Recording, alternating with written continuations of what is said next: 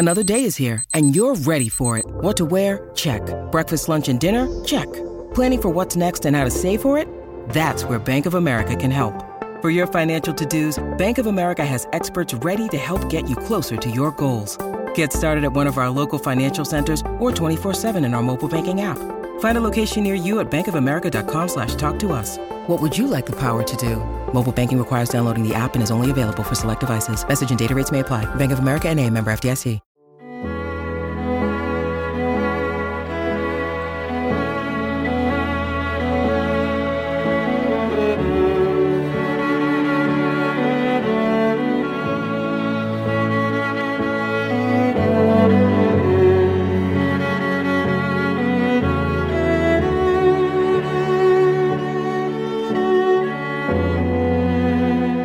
Welcome to Watching Westworld, the officially unofficial podcast for Westworld on HBO. I'm Jim. I'm Aaron. And today we're here to cover Season 4, Episode 1's feedback. That's the auguries. Aaron, what's the omen on feedback? What's it looking like? We got a decent amount. All right. We got a lot of stuff that's like, there's a lot of common themes. And as always, when we get multiple feedback around the same kind of thing, I try to go with the first or the one that most illuminates a topic. Mm-hmm. We're going to start that off with two of a pair, pondering the nature of Christine's reality. But before we get to that, again, Westworld@baldmove.com is how you participate in this feedback show. Did you get a chance to look at My Father's Dragon, the children's book published in 1948 by Ruth Stiles Gannett? I forgot all about that. No. I started to read it. I got in because it's not they're burying the dragon lead. It's My Father's Cat, the first chapter, and I'm learning about this the childhood of this girl's father and his explorations with the cat. I haven't gotten anything super relevant yet. I did notice with interest that the originally illustrated book, which I found a PDF, it's pretty easy to find PDFs online in different free libraries. I'm not sure about the legality of this.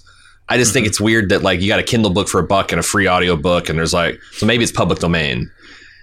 This is all set in a fictional island that... Okay. I need to get some maps and compare, but it reminded me a lot of the layout of the Westworld island. Mm-hmm. So they're definitely playing games with this My Father's Dragon book, and I'm curious to see. I imagine with another week, I'll certainly have a chance to have read it all, and if any of the Reddit hive mind out there gets into it as well. Anyway, like I said, there's a pair of emails that were considering the same thing about Christine's reality. I want to give credit to the first one, Mary here, who said, is there any chance that Christine's timeline is in the past? That she's writing for games that are precursors to the Westworld creation or simultaneous? That could explain why she and maybe Teddy are humans. If she ends up being a model for the park, Dolores, maybe she writes a version 1 of the Dolores character. What doesn't make sense, then, is the guy who commits suicide saying she's writing stories for him and others. Unless she is some kind of game escapee, maybe her timeline is happening outside the park at the same time hosts are becoming sentient inside the park. Before I respond to Mary... Oh, go ahead. If you have some thoughts, go ahead and talk about them, because there's Todd B. Came in a day or two later, but he had a lot more elaborate thoughts on this. My initial objection to this is... this would have to be a long time in the past. And Christina being sort of the progenitor of Dolores, I don't know. All the technology we see is roughly the same in Christina's world as to what we've seen in the timeline of Westworld. So I just don't know how that could line up without some, artificial trickery. Yeah. The part of Westworld's timeline where Ford and Arnold are developing the hosts, the Argos initiative, is roughly 2012 to 2015, with the beta testing of the park happening in 2015. Mm-hmm. Yeah, if it was a precursor to the Westworld, it's not that we didn't have VR realities in that time frame, but they certainly weren't as developed as what we're seeing here in the show. Well, I think think about like cars and vehicles, right? They don't look even similar to how they looked 25, 40, 50 years ago, right? It's like in this world, those transport pods we see look identical to the ones we've seen in the Westworld reality timelines. So like, it's just, I don't know. I mean, 50 years of no technological progress on the automated car front seems crazy to me. Let's consider Todd B's thoughts on this topic. So as I was listening to you guys joke about alternate timelines and realities throughout the new episode and laughing it up, because they definitely wouldn't do that to us again. But wait a minute, what if we're being young Williamed again? Christina's story makes sense if this is the genesis of Westworld 1.0, a startup company creating a secret revolutionary immersive reality experience, relying on a video game company as a front to create the content for it without spilling the beans of what it actually is, at least not until it's ready. I say Westworld 1.0, but why did I say that? If memory serves, wasn't there an iteration of the park before the park we see in season 1? It's kind of vaguely alluded to that might have been the Westworld from the movie. I don't know about that. Let's stop here. There was a version of Westworld before that ended in Arnold getting his brains blown out and the host turning savage and do all that stuff. That was like before they, I think, opened to the public. But Dolores is already an established character. So if we're trying to find a Dolores Christine like past, like you're going to have to go back into the early 2000s, even late 90s. And I'm not sure, like Jim, there's a lot of problems with the world that Christina lives in that doesn't seem like it would support this theory. Anyway, wasn't that park shut down because of problems? Maybe these are problems that are plaguing Christina. I know what you're thinking. What about Teddy? We'll probably find out Teddy is from Olympiad Corporate Security, protecting employees from the problem. Will appear in Christina's stories because she's seen him around the office. The hallucinatory nature of Christina's attack. Well, if there's a very real cut in her arm, it makes part of it real. Evan Rachel Wood did say Christina is human, so there's that too. And about the tower we'll find out is a fact another Hobohoam. Or Robohoam, Rehoboam's less sophisticated predecessor, or Rehoboam 0.03 beta build 32, which would make this one big Inception mess because Rehoboam, I can't remember how to pronounce this anymore, Jim. Is it? It's Rehoboam, but if you listen to Sirach say it, he always calls it Rehoboam. Okay, that's what I thought. That's where we got the Robo-Hobo nickname for it last season. Right. Because Robo-Hobo puts the people in the and puts them on their loops, and in Christina's case, her loop is to make loops for AI characters in a theme park that will one day rebel, escape, and destroy the system. I don't buy it. I don't think the timelines from what we know, because like they have done enough. Like I know our buddy Kim Renfro did exhaustive work on, coming up with a coherent timeline for Westworld and pinning it to real world dates and stuff. And they've done enough to where I don't think they have the wiggle room, to do what you guys are suggesting. Now, there's so many possibilities when you think of 3,000 years into the future where some of this stuff might be taking place of AI as a whole trying to recreate humanity from their remembrances of the past. This could all be a factor in. And there's just so many possibilities from a storytelling perspective, right? I mean, when you said we were being young Williamed, I thought you were going to go down the multiple timelines being shown from different angles kind of thing. Yeah. And that could lean into like the idea of Teddy when he comes in and attacks Peter, or Maeve's attacker, or sorry, Dolores' attacker, Christina. She glances away and then glances back and he's gone, right? And that could be a timeline trickery. Right. That could be the fact that he's like a host who's super strong. He can pull somebody away and run real fast. I don't know. But yeah, from a storytelling perspective, they could be doing any number of things with simulations or timeline trickeries. I just don't think the one thing I feel like I can say almost for certain is this is not a human Christina in a pre-Westworld timeline that we're seeing. But and just to reiterate, I honestly can't say that for sure either. And just to reiterate, I don't believe a goddamn word that comes out of Joy, Nolan, and right. Wood's mouth about the current season that they're on. Like, most of the time when creatives are asked about their work, they just refuse to talk about it. But there are others that will engage in bullshit and lies to service the stories they're being told, and like I'm that's always in the back of my mind. Now, postseason retrospective, they don't usually lie about that kind of stuff, but like we're right at the beginning of a puzzle box show, and you think they're just going to drop that and have it mean the literal truth? Right. It's far more likely they're Obi-Wanning us, right? From a certain point of view, she's human. Yeah. But I think that's why people are so desperately wanting to make this a... Well, I'm not accusing you guys of being desperate. I think the reason that people's brains are going in that direction, if I bring back the inflammatory rhetoric a bit, is that the only way for her to be literally human, I think we all know, is for her to predate Westworld. Yeah. And for Dolores to be based on someone's remembrance of her. Uh-huh. That's the only way. Like she could literally... There's no fucking way a purebred human can come out popping looking like a host, right? Unless they were based on some past iteration of them. At least that's the way I think. Now, at least I wouldn't buy it as a television watcher. I'm not right. I'm not saying some coincidence of the universe brought about a human that looks exactly like a host that wasn't modeled after that human. Now, I was asserting, because I was looking through the show for the aspect ratios to change for when we're in a simulation versus not. And I forgot an important wrinkle in this point that Jonathan in the UK pointed out. A lot of people did. He was the first one.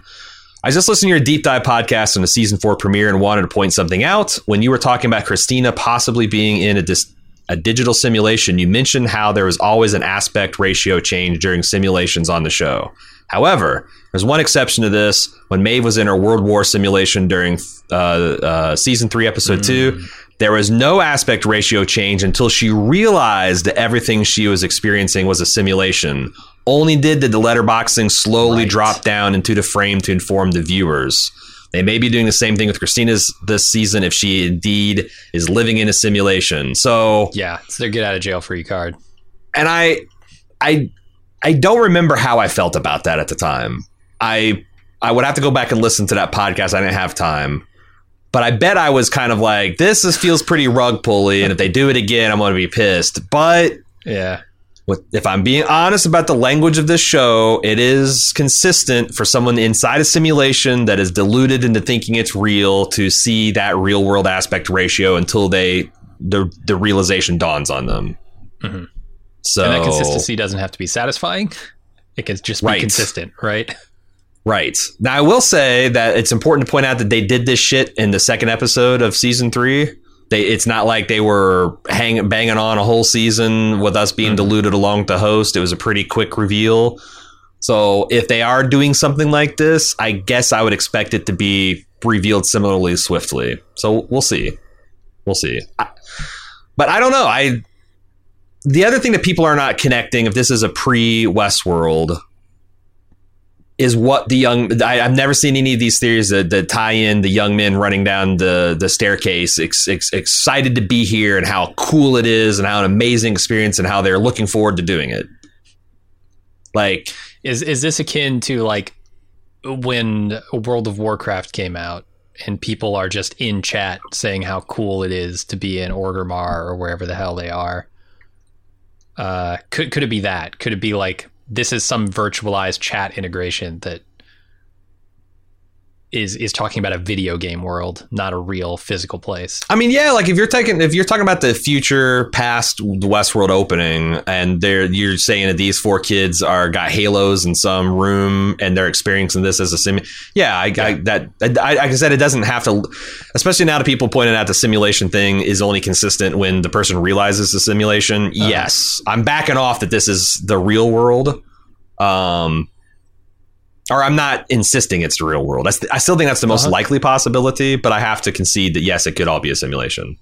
It still doesn't change the point. There's no way that this could predate the original Westworld. Or at least I don't see a way for it to do that. Yeah, I mean, well, I was thinking like maybe this is a video game that was made before the real Westworld, right? And so this is like a human Christina writing stories in a video game that is eventually going to turn into a physical real world kind of part. All right. Well, let me debate with you a bit, because like the way I understand it is like the world of Westworld is essentially the same as ours up until Ford and Arnold created this new sophisticated AI. They worked together, and like the sophisticated brain host interfaces and the Halo shit was all developed based on that technology. So like, yeah, fair. If that technology was like, now if they had established that was, what if these are NPCs? What if these aren't even humans? What if these are written by Christina to give players of the video game an experience like they're in a park? See, is Manhattan. I actually like that as this is like this goes back to my theory that the Shaloris is running some kind of experimentation on hosts and their inherent goodness. And she's recreating an environment to test host morality, putting them literally in the position of the human and seeing if they would do something differently. So gotcha. Like, yeah, that's one of the theories I'm definitely entertaining. All right, so everybody keep in mind the letterboxing subtleties. And let's move on to James W. Hey guys, thanks for the great coverage over the years. You're welcome, James. Regarding Christina, at the end of season 3, yes, Dolores is erased, but was she actually dead though? Is Christina actually Dolores but without any memories and is alive and out on her own, and this is who she is when not programmed? Is this her base self? I think what he's saying is, okay, sure, Dolores got erased, but if her physical body, that Erector set obsidian body, was still functional, is it possible that she's essentially been refurbished to factory default and put into some kind of world or simulation or setting at her default state? I don't know. I mean, I thought it was the other way around, right? Like host bodies could be destroyed all you want as long as the marble retains its memories. You can just slot that into another host. But like, I was under the impression that they were actively deleting her mind in all those scenes. Agreed. Because you're right. It's like, well, if her body survives with a new marble, like we've seen hosts with different marbles in them and they act completely differently. So like, I don't think, and like, I think a host without like a base personality or program would appear like a drone. Like they would respond to basic commands and stuff, but all be very flat effect. Like, I think what you're saying is interesting. I just don't know that this is exactly what's happening, but it's an interesting possibility. And if you strip off this is her base personality, it is kind of interesting if they did something with that original, stronger, sturdier body of Dolores. Like Shaloris would see the inherent value of having like a few of these Erector set originals around, right? Oh yeah, I remember the way she blocked that sword shot from Maeve last season. That seems useful. Yeah, having a endoskeleton out of titanium is much better than our calcium infused bones when it comes to stuff like that. Just survivability. Moving on, Out of State Boogers says, hello, fellow meat puppets. In season 1, there was a heavy commentary about being on a loop. I think there's evidence of that same theme happening in this episode. When Dolores wakes up, it's shot in the same way as season 1, staring down her face as she awakes. It seems like the loops, though, have been improved to be spread across multiple characters, maybe so it's more sustainable. For example, Dolores is on a loop where she's searching for meaning in her life, but writing other people's hosts or other hosts in people's loops. Then they're getting her as a narrator in their heads as she creates her characters, which end up being in their loops. Maybe somewhere else, someone is narrating Dolores's loop. I think what he's saying is like, like a circle jerk. Sure. That everybody's involved in someone else's business, so you don't notice your own loop. Something Ouroboros about that. Yeah, something very like it's Arnold creating Dolores, recreating Arnold, shaping Dolores, all that stuff too, right? The cyclical themes are all over this show. It's almost like are you postulating here, I'm talking to the emailer, that this is like her being Arnold and putting like the voice of Arnold into these NPCs' heads, in this case like Dolores's voice, into their heads and trying to bring about consciousness again in whatever world she's in? I just don't think she's that aware of what's going on. But I don't know. No, there is a little bicameral mind implications of this, but I I don't know. There's something cool. Okay. Let's say that you had Westworld 2.0 and everyone in the control center, all of the leads in the world, all of the story creators, the architects, whatnot, they were all hosts too. Yeah. They didn't know it. Would it take them more or less longer to figure out that they're hosts on loops because of the nature of their reality, that openly they're involved? They're like, you know what I'm saying? Like, I would think it would be less, but I couldn't be sure of that. See, I think it would take longer because... Really? Yeah, I don't know. Well, it's like if you were programming a simulation for people...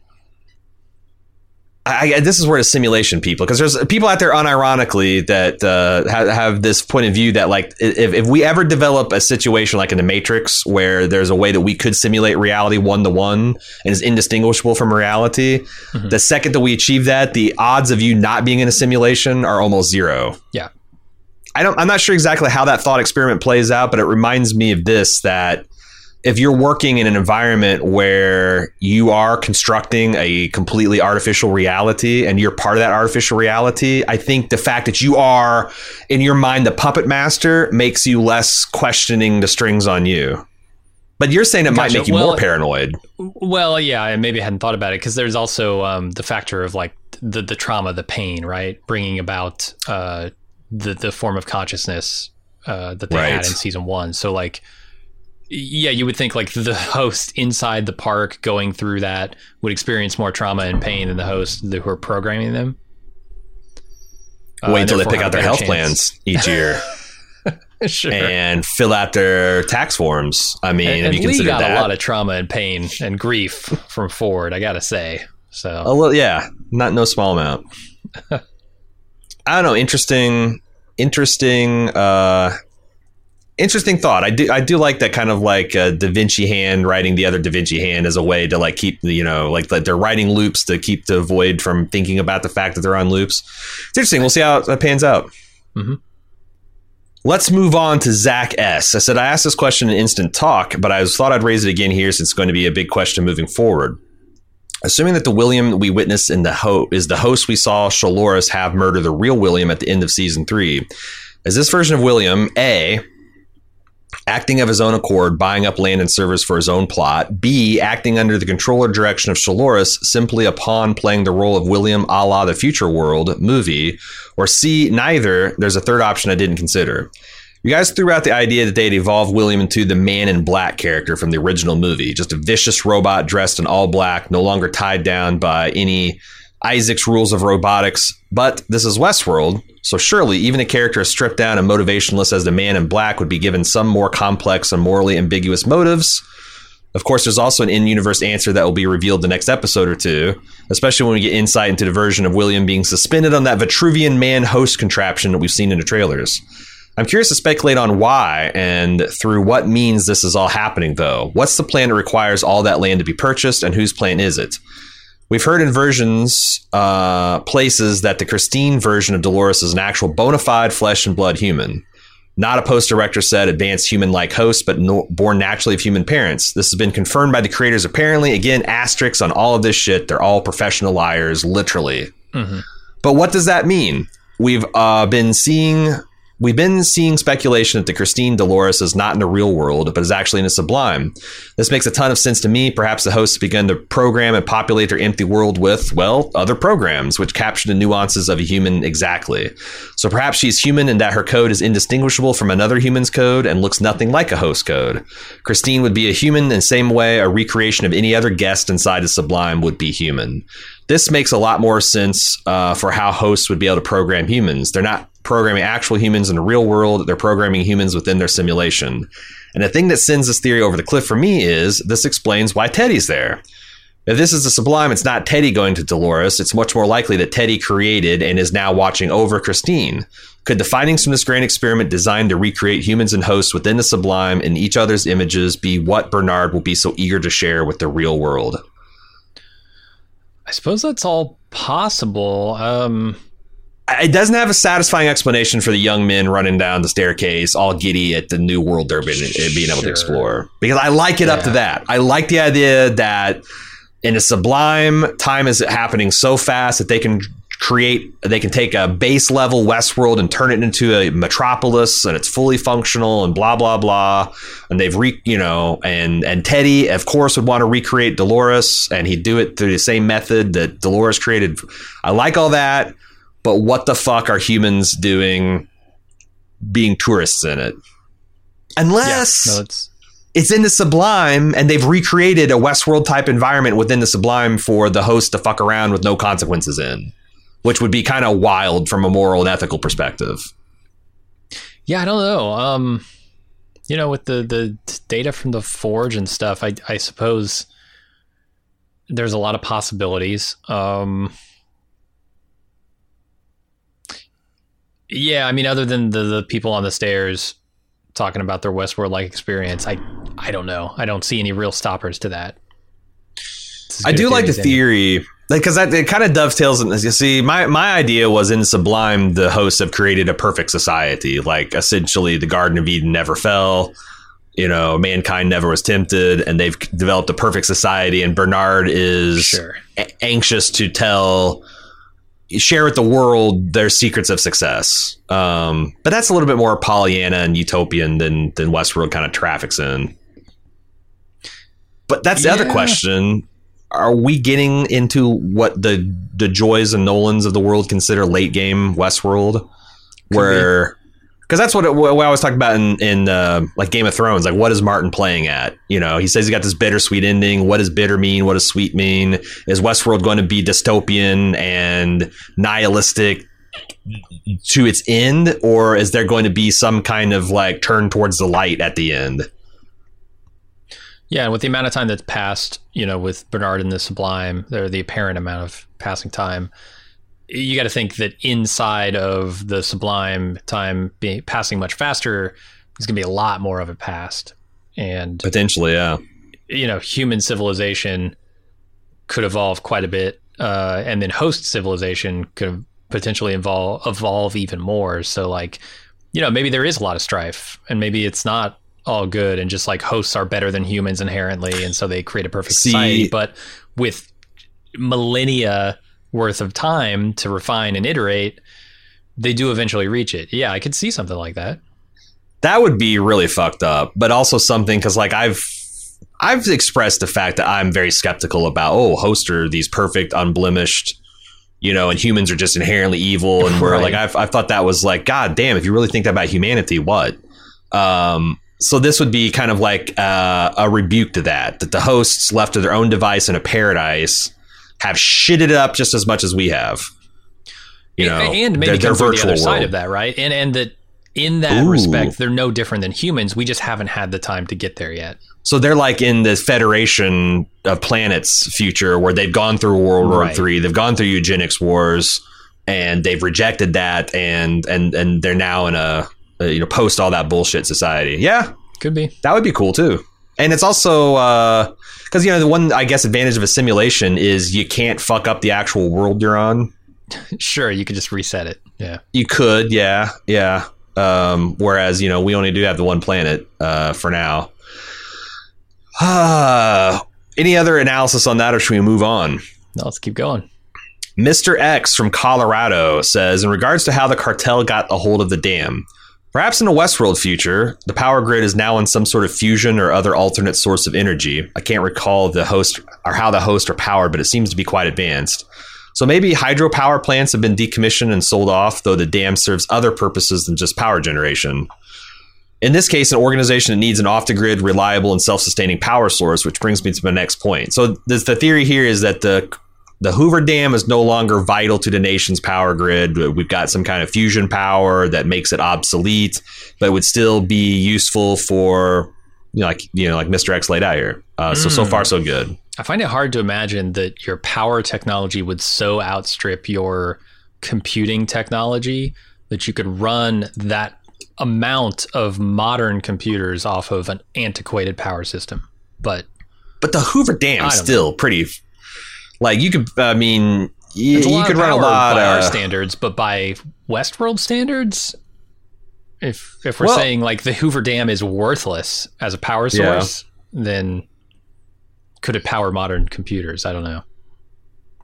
Because hasn't Moore's law turned from like computers getting smaller and smaller to computers getting more and more energy efficient?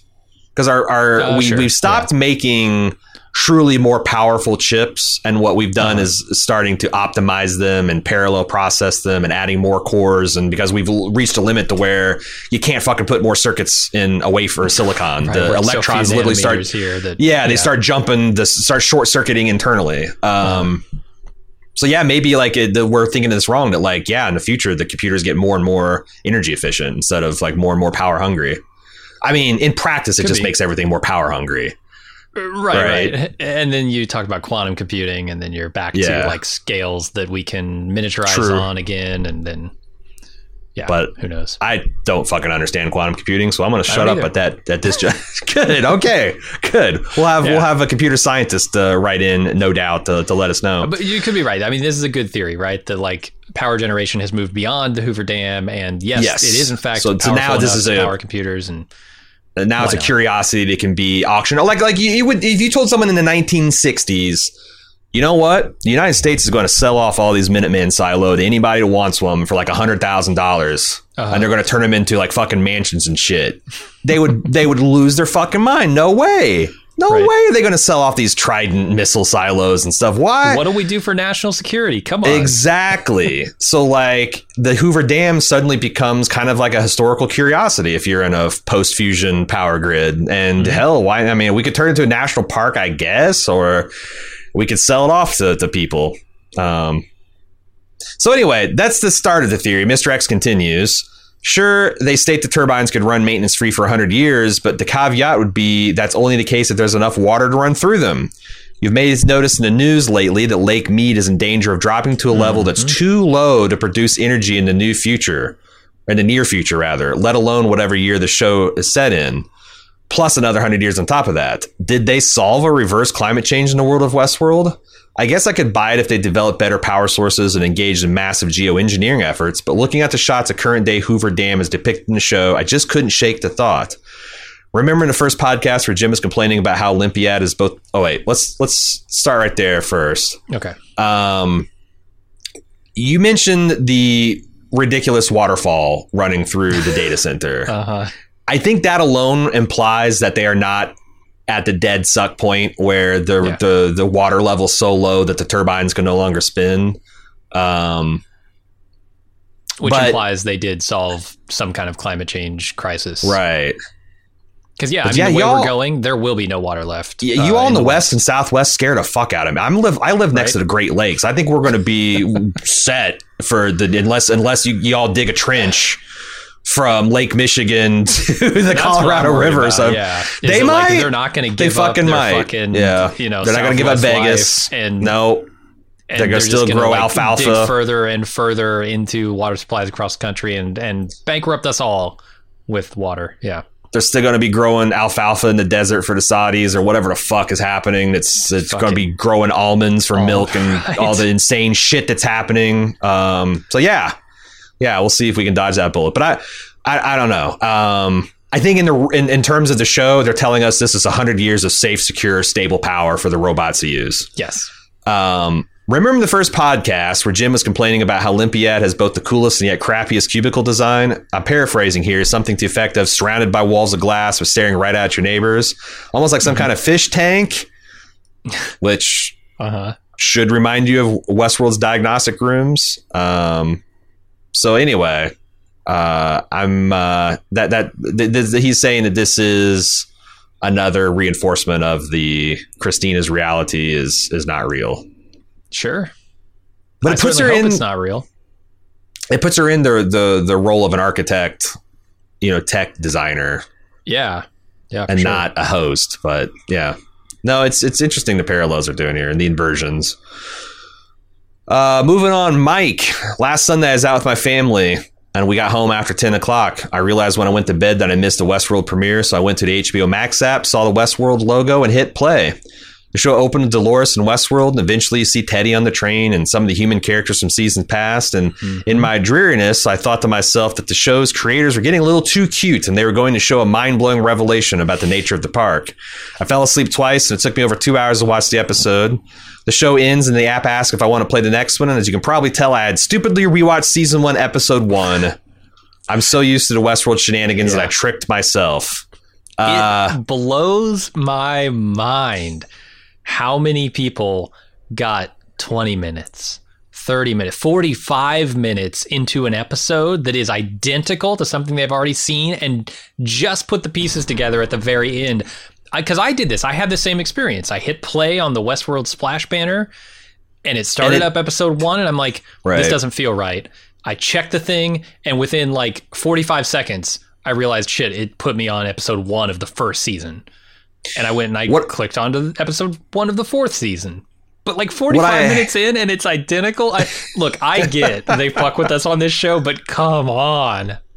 I feel like there's a handful of shows that could do this to you. Like Mr. Robot. Yes. Yeah. In fact, I think that might have happened to me in season 4 of Mr. Robot where I accidentally was started on something. And I think it's done this to you. This is a unique opportunity because Westworld has been off the air for many years. Almost everybody that probably was watching HBO Now has switched to HBO Max, and which I think your watch history got reset for all that stuff. So, like, if you're still on HBO Now, it probably still it queue you up for season 4, episode 1. But from the app's perspective, you've not watched any of this shit. But yeah, Reddit was full of tons of people posting this very experiences, and I feel like Westworld's one of the few shows along the lines of like I don't know. I feel like True Detective would do it too if it wasn't an anthology, if it's a consistent cast. But like, there's just a handful of shows that fuck with you so hard that, well, shit, I guess we're going back to Westworld. We'll see how this goes, you know? Let me ask you this. Is this a huge mistake on HBO's part that probably turned people off of watching the show? Or this is a brilliant marketing maneuver to get new people interested in a show that's 4 seasons old? Well, we'll see what the ratings on this week's episode are, if the gamble paid off. Yeah. Brett writes in, said, Caleb's light perimeter strategy works. I was camping a few years ago in an Indiana State Park, fellow Hoosier here.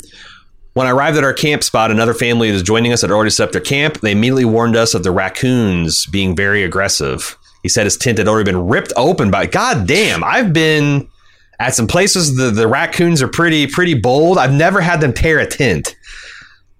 Since they were from Chicago, that explains. The raccoons are all from Chicago. Okay. Oh yeah, Chicago raccoons. They're different. Chicago raccoons. Yeah, Al Capone's private army of raccoons. Since they're from Chicago, I asked them where their food was. They replied it was in their tent. I thought that was the problem, but after seeing all the glowing eyes coming from the woods around us, not wanting to risk my own tent to their vicious claws, I decided to take other measures. I gathered up all our lanterns and lights, formed the perimeter around the edge of the woods, and then I had everyone set up their tents on the inside of the perimeter of lights, and it freaking worked. We could see the beady-eyed little monsters all around us, but they didn't dare breach the light fence we had created. Caleb's light strategy absolutely works in the real world, at least against Hoosier raccoons. So keep that in mind. Why I'm not totally sold on building a fire keeps you protected when you're out in the woods. I get that it keeps you warm, protected from the elements, but the beasties, man, you can't see past a fire.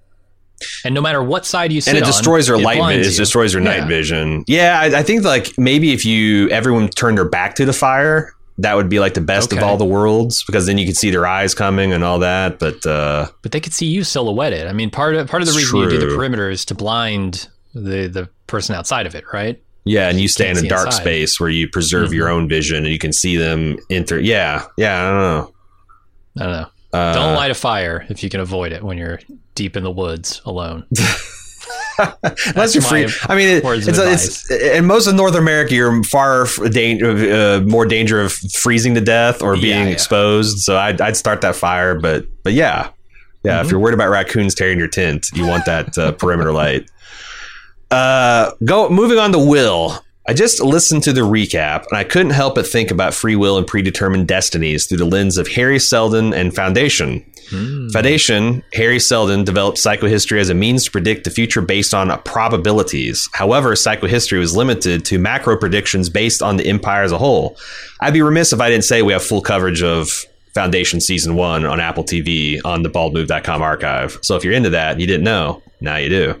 In the recap, you guys touched on the fact that although Rehoboam was making probabilistic predictions on an individual micro level, Rehoboam rigged the game to influence the outcome of these decisions.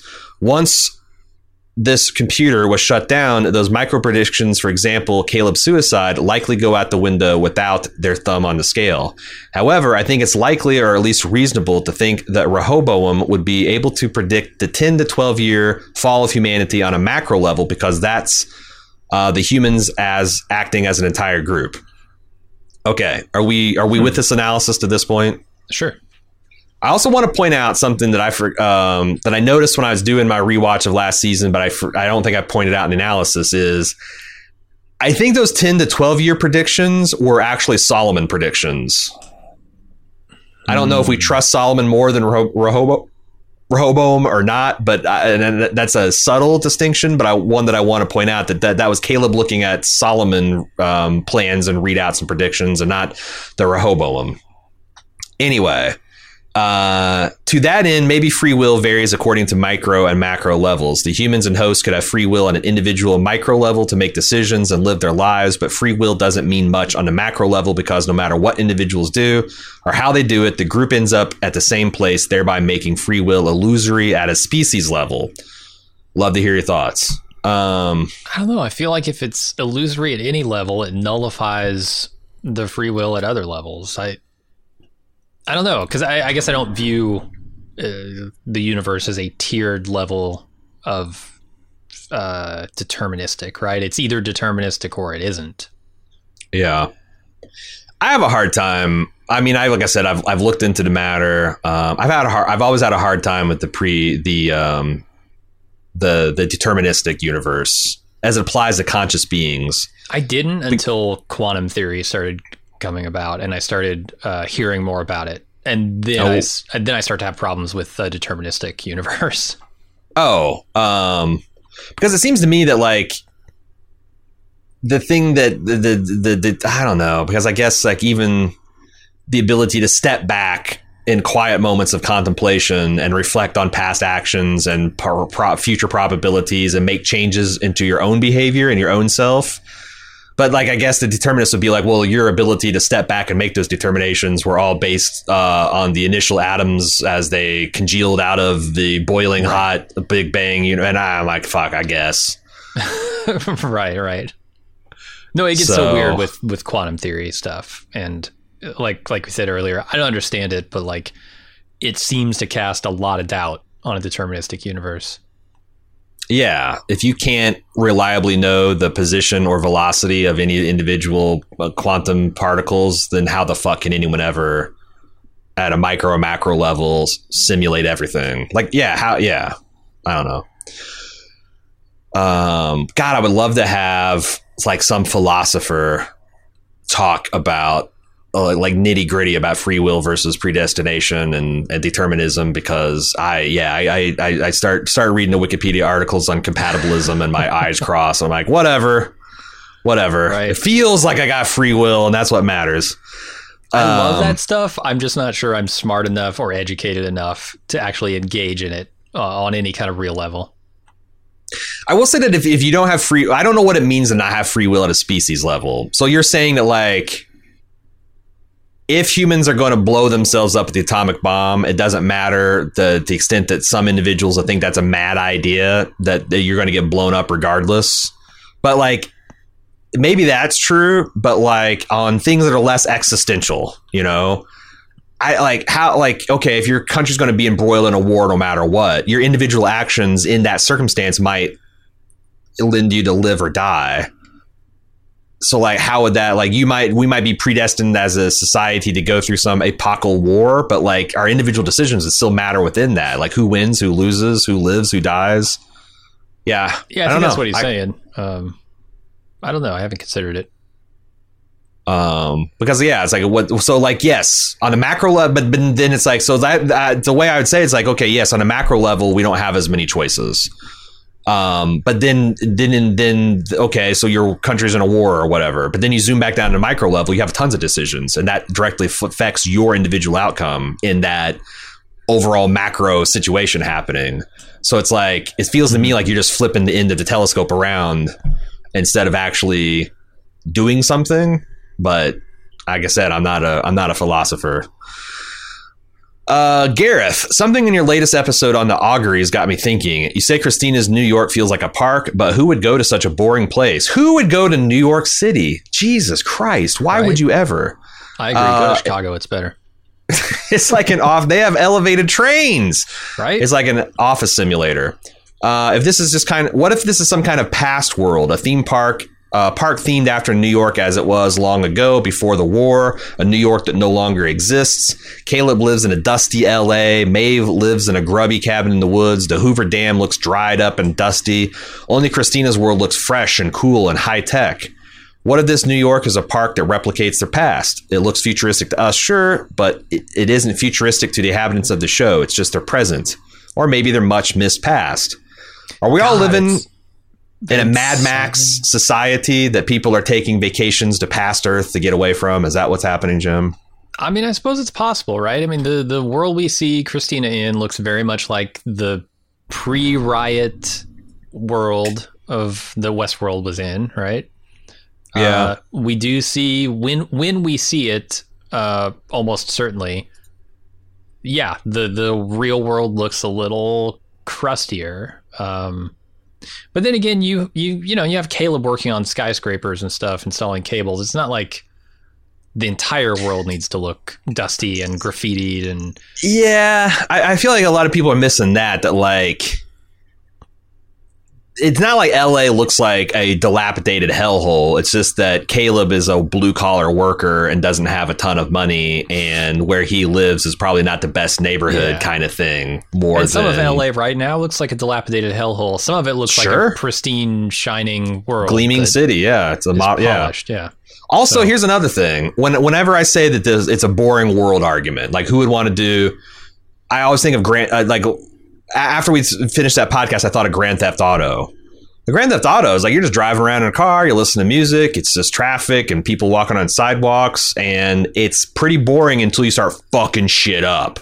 And the cool part about that is you're living in a kind of a loose simulation of the real world, except for what if you could just do whatever the fuck you wanted to without consequences. Mm-hmm. A simulation in New York City today would still be pretty exciting because you can fuck shit up. And then you can you could go home and not spend the rest of your life in jail. You know what I mean?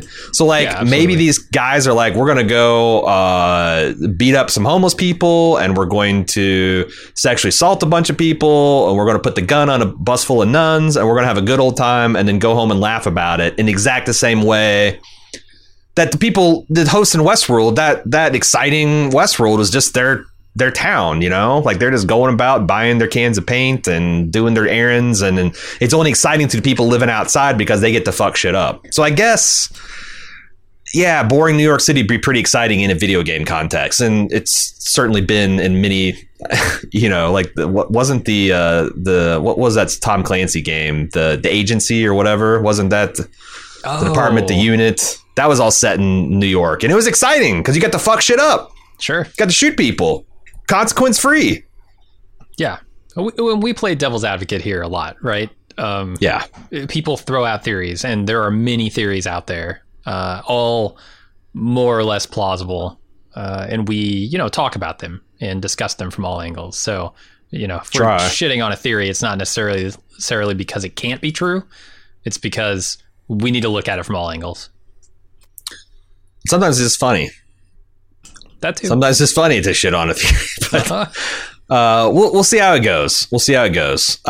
Ben says, I found a few challenges with this episode, with pacing being a big one.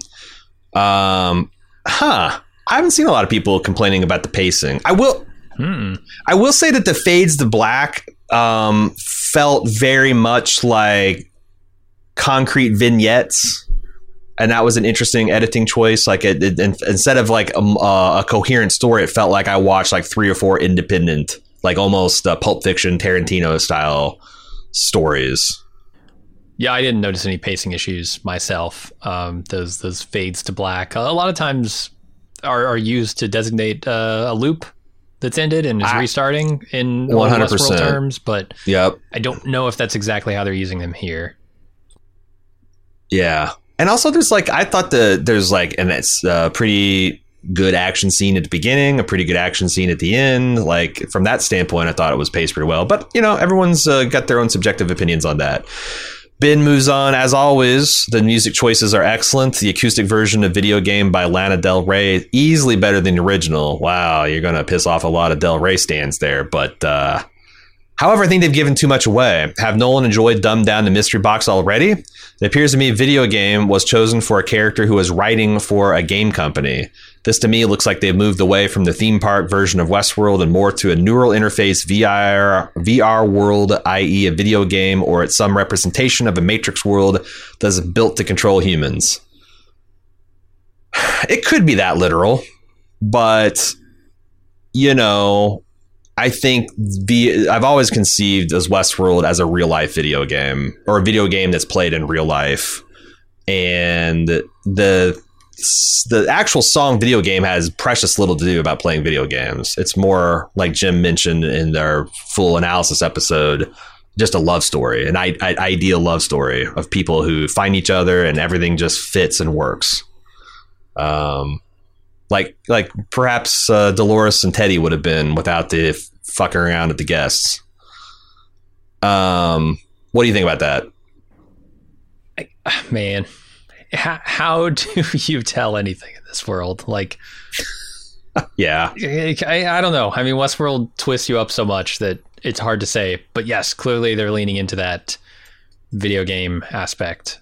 Will that be like the reality she's in is a video game? I don't know. I almost feel like, and this is maybe this me being contrarian and devil's advocate, I almost feel like that the opposite's true, that if they're going to be that heavy-handed, I would suspect like I would lean harder into this being a physical space that she's inhabiting, because, you know, Westworld very rarely is, well, is that true? I feel like Westworld's very rarely that in your face about something. Mm-hmm. Yeah, I think you're right. But I could be wrong. I'm trying to think of the other classic choices that we've seen. Jawadified,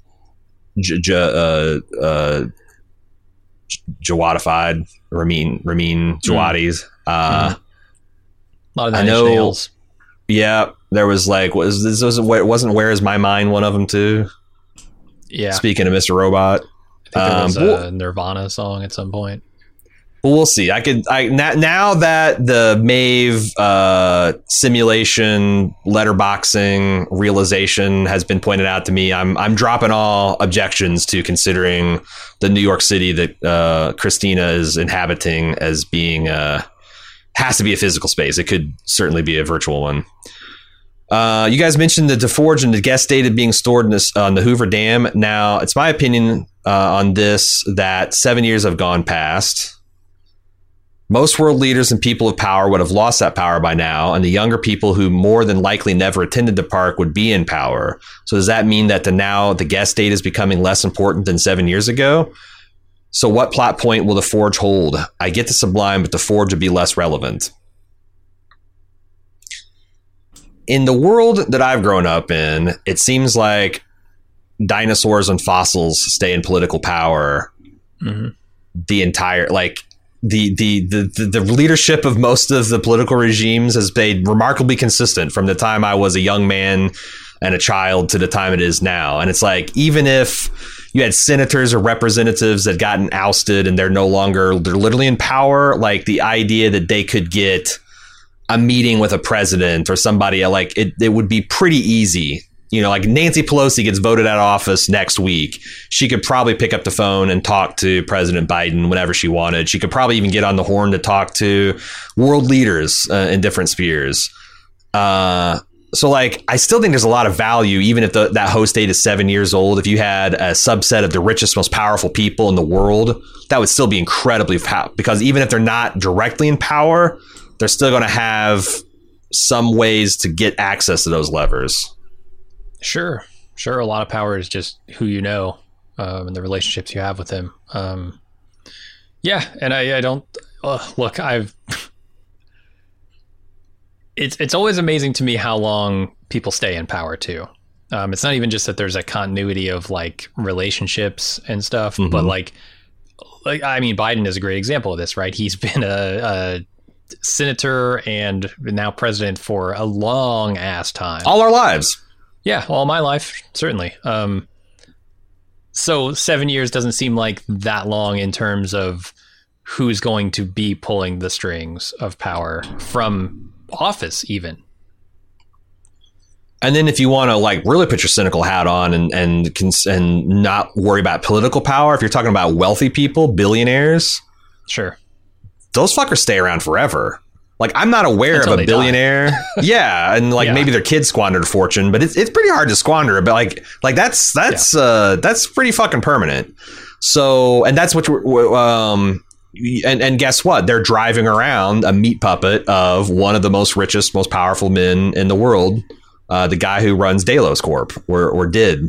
True. Or to the world, I guess, still does. So, and I will tell you that almost every billionaire on this planet could pick up the phone and talk to almost any political person that they want to with very little, like, I mean, I don't know if you can get if you're just some Joe Blow billionaire, whatever the hell that means. But like, if Elon Musk or Jeff Bezos or Warren Buffett wanted to talk to President Trump or Biden, they could have made that happen within a week. I guarantee. So I think that's why that host power still has power. And even if it doesn't, the fact that you got that much raw data on a certain percentage of humanity that you could use to extrapolate and feed into things like Rehoboam and stuff like that, that still would be, I'm not sure how old that data would have to be before it was completely useless, but I'm thinking like on the order of like 20, 30, maybe even 50 years. I was going to say, if you had data on Nixon or Reagan or something, would that still be relevant? Probably not, but. Right. Yeah. Not sure if you guys noticed this, but the CGI in buildings and surroundings when Christina's story is being told is very different than the real world we saw before, especially in Kayla's POV. Yeah, but she's a white collar, data pusher, programmer living in Manhattan, and he's a cable guy in LA. Like, I mean, have you guys been to Times Square? Have you been to Skid Row in LA? Those are vastly different places in the same fucking country, Like, I guess I don't. I guess I grew up in a cornfield in Indiana. It's always been obvious to me that there's not a homogeneity to like the even look and feel of it. It's getting to that point with all the Applebee's and the commodification of everything. But yeah, like there's still like, San Antonio looks very different from LA, which looks very different from Seattle, which looks very different from Chicago, So I'm not seeing it. Are you, Jim? No. I do agree with Aaron that Caleb is on two timelines. Maeve's flashback moment in the cabin showed Caleb shot and bleeding in Maeve's arms. When you add to what Maeve said to Caleb about regretting leaving his family, I absolutely believe Maeve has the ability of like a mini Rehoboam inside her, which again is a reason why she didn't want Caleb to come along with her. It's possible. I feel like they're playing with something. Like, I thought in the previous season we had dealt with both and the only two existing supercomputers like Rehoboam or Solomon, right? But clearly there's another one that we see in this flashback. So how many more could there be? Is this programming that can be transferred to a host, a sufficiently advanced host? I don't know. See, I guess I thought that they killed Rehoboam in the season ending last year, and this was them assaulting the Solomon compound where Shirak's brother was stored. The previous version of Rehoboam. Was it? I thought all the stuff... Oh, you might be right. Was all the stuff with Dolores' memory being erased happening out at the Rehoboam compound? No, it was happening. It was happening in the Rehoboam. Yeah, it was. It was the Rehoboam compound, and which wasn't where Maeve and Caleb were fucking around. Now, I'd have to look at I'd have to look at the Solomon scenes from last season and can direct to compare, but that was my impression, that they were taking, like, that there was probably it wasn't Rehoboam was like all the eggs in one basket. There was probably various data centers. One of them was the backup facility that was the original Solomon copy.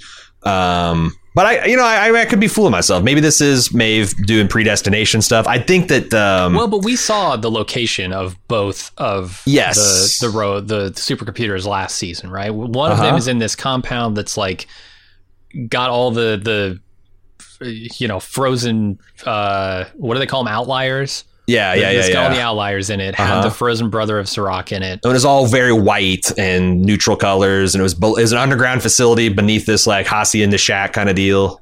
But it didn't look anything like the building we see in the flashback. It didn't. Right up on this mountain.